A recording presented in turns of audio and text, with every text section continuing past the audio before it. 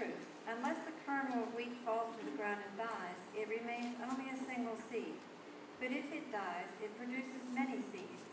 The man who loves his life will lose it, while the man who hates his life in this world will keep it for eternal life. Whoever serves me must follow me, and where I am, my servant also will be. My Father will honor the one who serves me. Our second reading today is from our epistle reading today is from Philippians 2, 1 through 11. It's on page 1827 in your pew Bible. If you have any encouragement from being united with Christ, if any comfort from his love, if any fellowship with the Spirit, if any tenderness and compassion, then make my joy complete by being like-minded, having the same love, being one in spirit and purpose. Do nothing out of selfish ambition or vain conceit, but in humility consider others better than yourself. Each of you should look not only to your own interest, but also to the interest of others. Your attitude should be the same as that of Christ Jesus, who, being in very nature God, did not consider equality with God something to be grasped, but made himself nothing, taking the very nature of a servant, being made in human kindness, and being found in appearance as a man, he humbled himself, and being obedient to death, even death on the cross.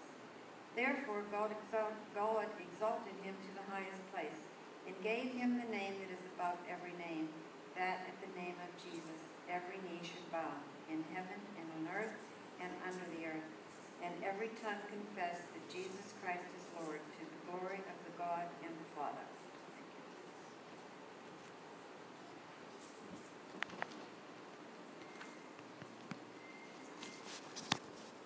Our Old Testament reading this morning comes from the book of Genesis. Clear back at the beginning of your Bibles, chapter 22, verses 1 through 19. And you can find this on page 31 and 32 of the Pew Bible.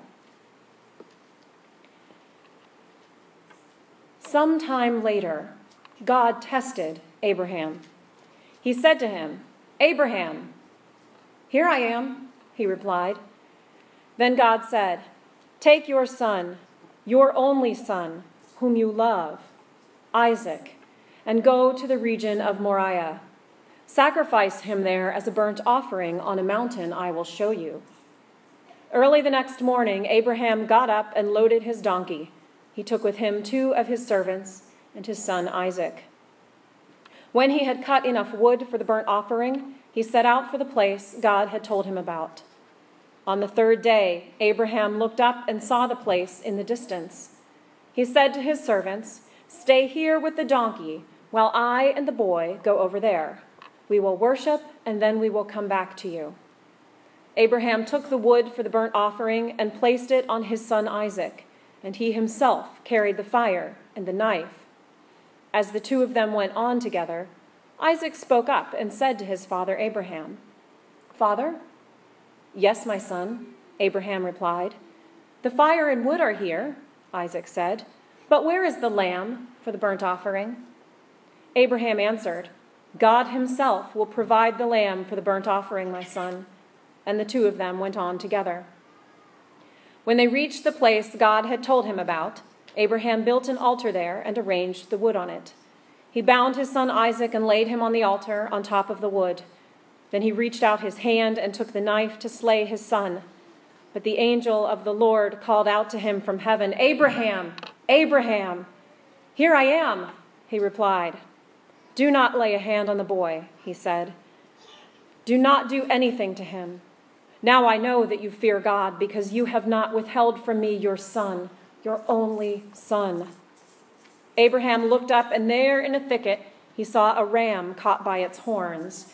He went over and took the ram and sacrificed it as a burnt offering instead of his son. So Abraham called that place, "The Lord will provide." And to this day it is said, "On the mountain of the Lord it will be provided." The angel of the Lord called to Abraham from heaven a second time and said, "I swear by myself, declares the Lord, that because you have done this and have not withheld your son, your only son, I will surely bless you and make your descendants as numerous as the stars in the sky and as the sand on the seashore. Your descendants will take possession of the cities of their enemies, and through your offspring all nations on earth will be blessed, because you have obeyed me." Then Abraham returned to his servants, and they set off together for Beersheba, and Abraham stayed in Beersheba. This is the word of God for the people of God. Genesis 22 is a strange and difficult text to deal with. It is often referred to academically as the binding, or in Hebrew, ha'akadah, because the climax of the story is that point where Abraham gets to the top of the mountain, and in order to continue in his submission to God's instructions, he must bind up his only son, his beloved son, the one who he loves. This beloved boy, he has waited years into his old age for. Surely, he assumed God would have provided by now, would have stopped it before it got that far. This is, unfortunately, a passage that really loses much of its beauty and drama in English, much of the poetry and the repetitive phrases that are used in the Hebrew. And this makes it an easy passage to want to gloss over or skim through because it's uncomfortable and it seems very terse and unpoetic in the English. But on deeper investigation, it is rich and full of beautiful storytelling. And it is a turning point in Abraham's life and in Scripture itself. Now, it's easy to see this story as having just the two characters in it, God and Abraham. God tests Abraham, Abraham passes. So when we insert ourselves into the story, we put ourselves in the place of being tested by God directly by being asked to give up something we love. And then we remember that if we are willing to give up this thing, God will provide. This is certainly something that the narrator of the passage wants us to take home from it. But have we forgotten the third person in this story? The other submitter in this story? Have you ever entered this story from Isaac's point of view? At least Abraham knew what was going on. Abraham was submitting to God. Isaac was submitting to his father, who seems to have lost his mind. The text doesn't say how old Isaac was in this narrative, but we can assume that he was old enough he'd survived the most dangerous part of childhood at those times, those first 5 years when many children would have died from health issues or other illnesses. He's old enough, though, to make some observations along their trip, but not so old that when they get to the top, he's too big to bind up as a sacrifice.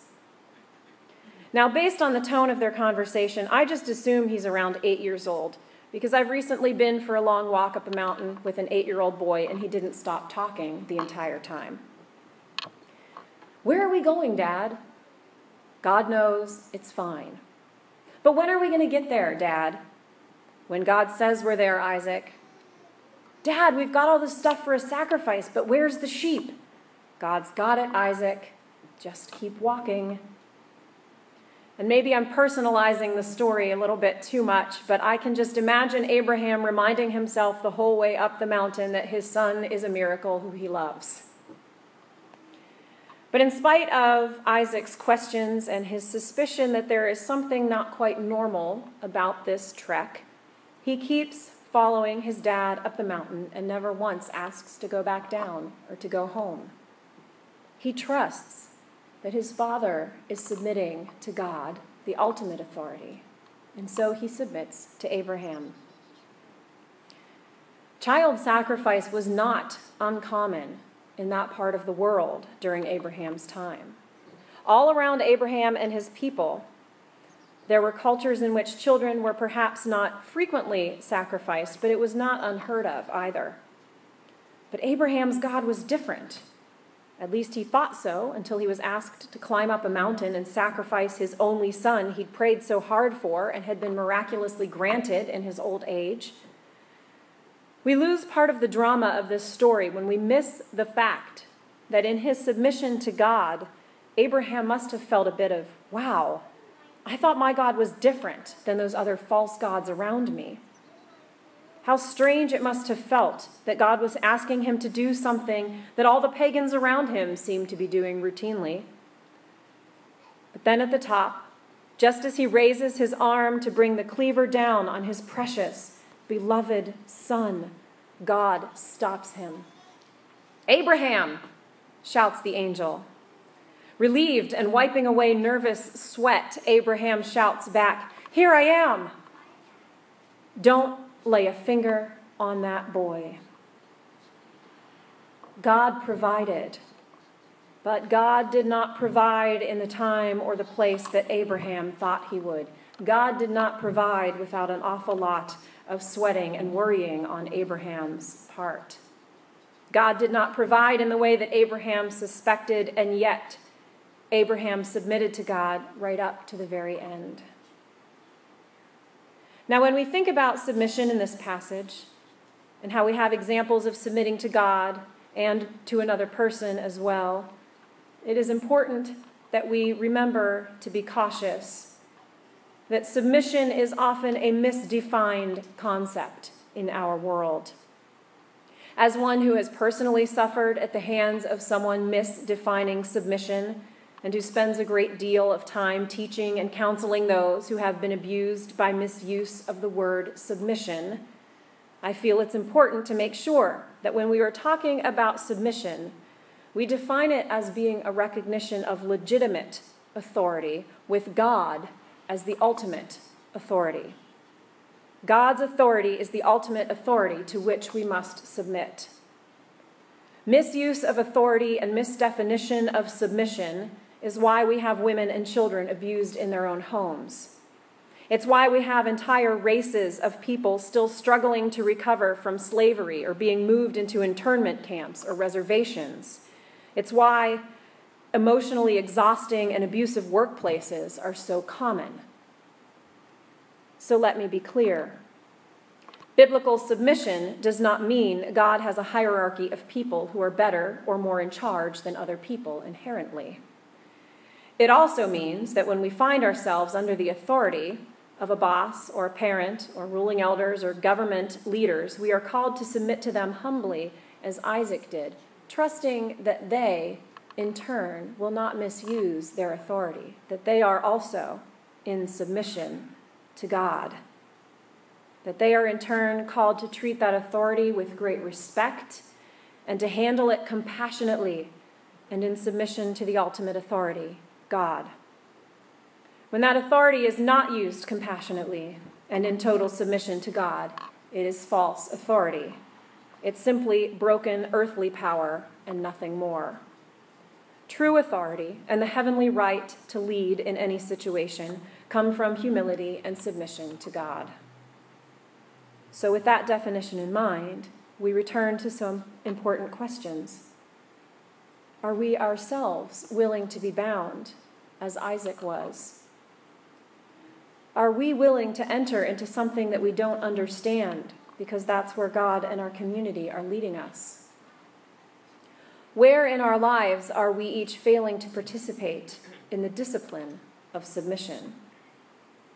You see, classifying submission as a spiritual discipline makes so much more sense than classifying it as a trait or a state of mind that a person can achieve, or even as a person's place in society.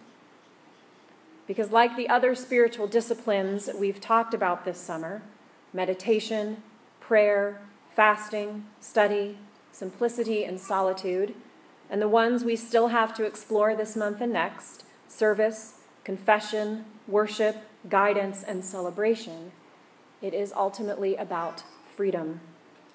It's about releasing distractions and offering God the ultimate say. And sometimes that means letting go of getting our own way.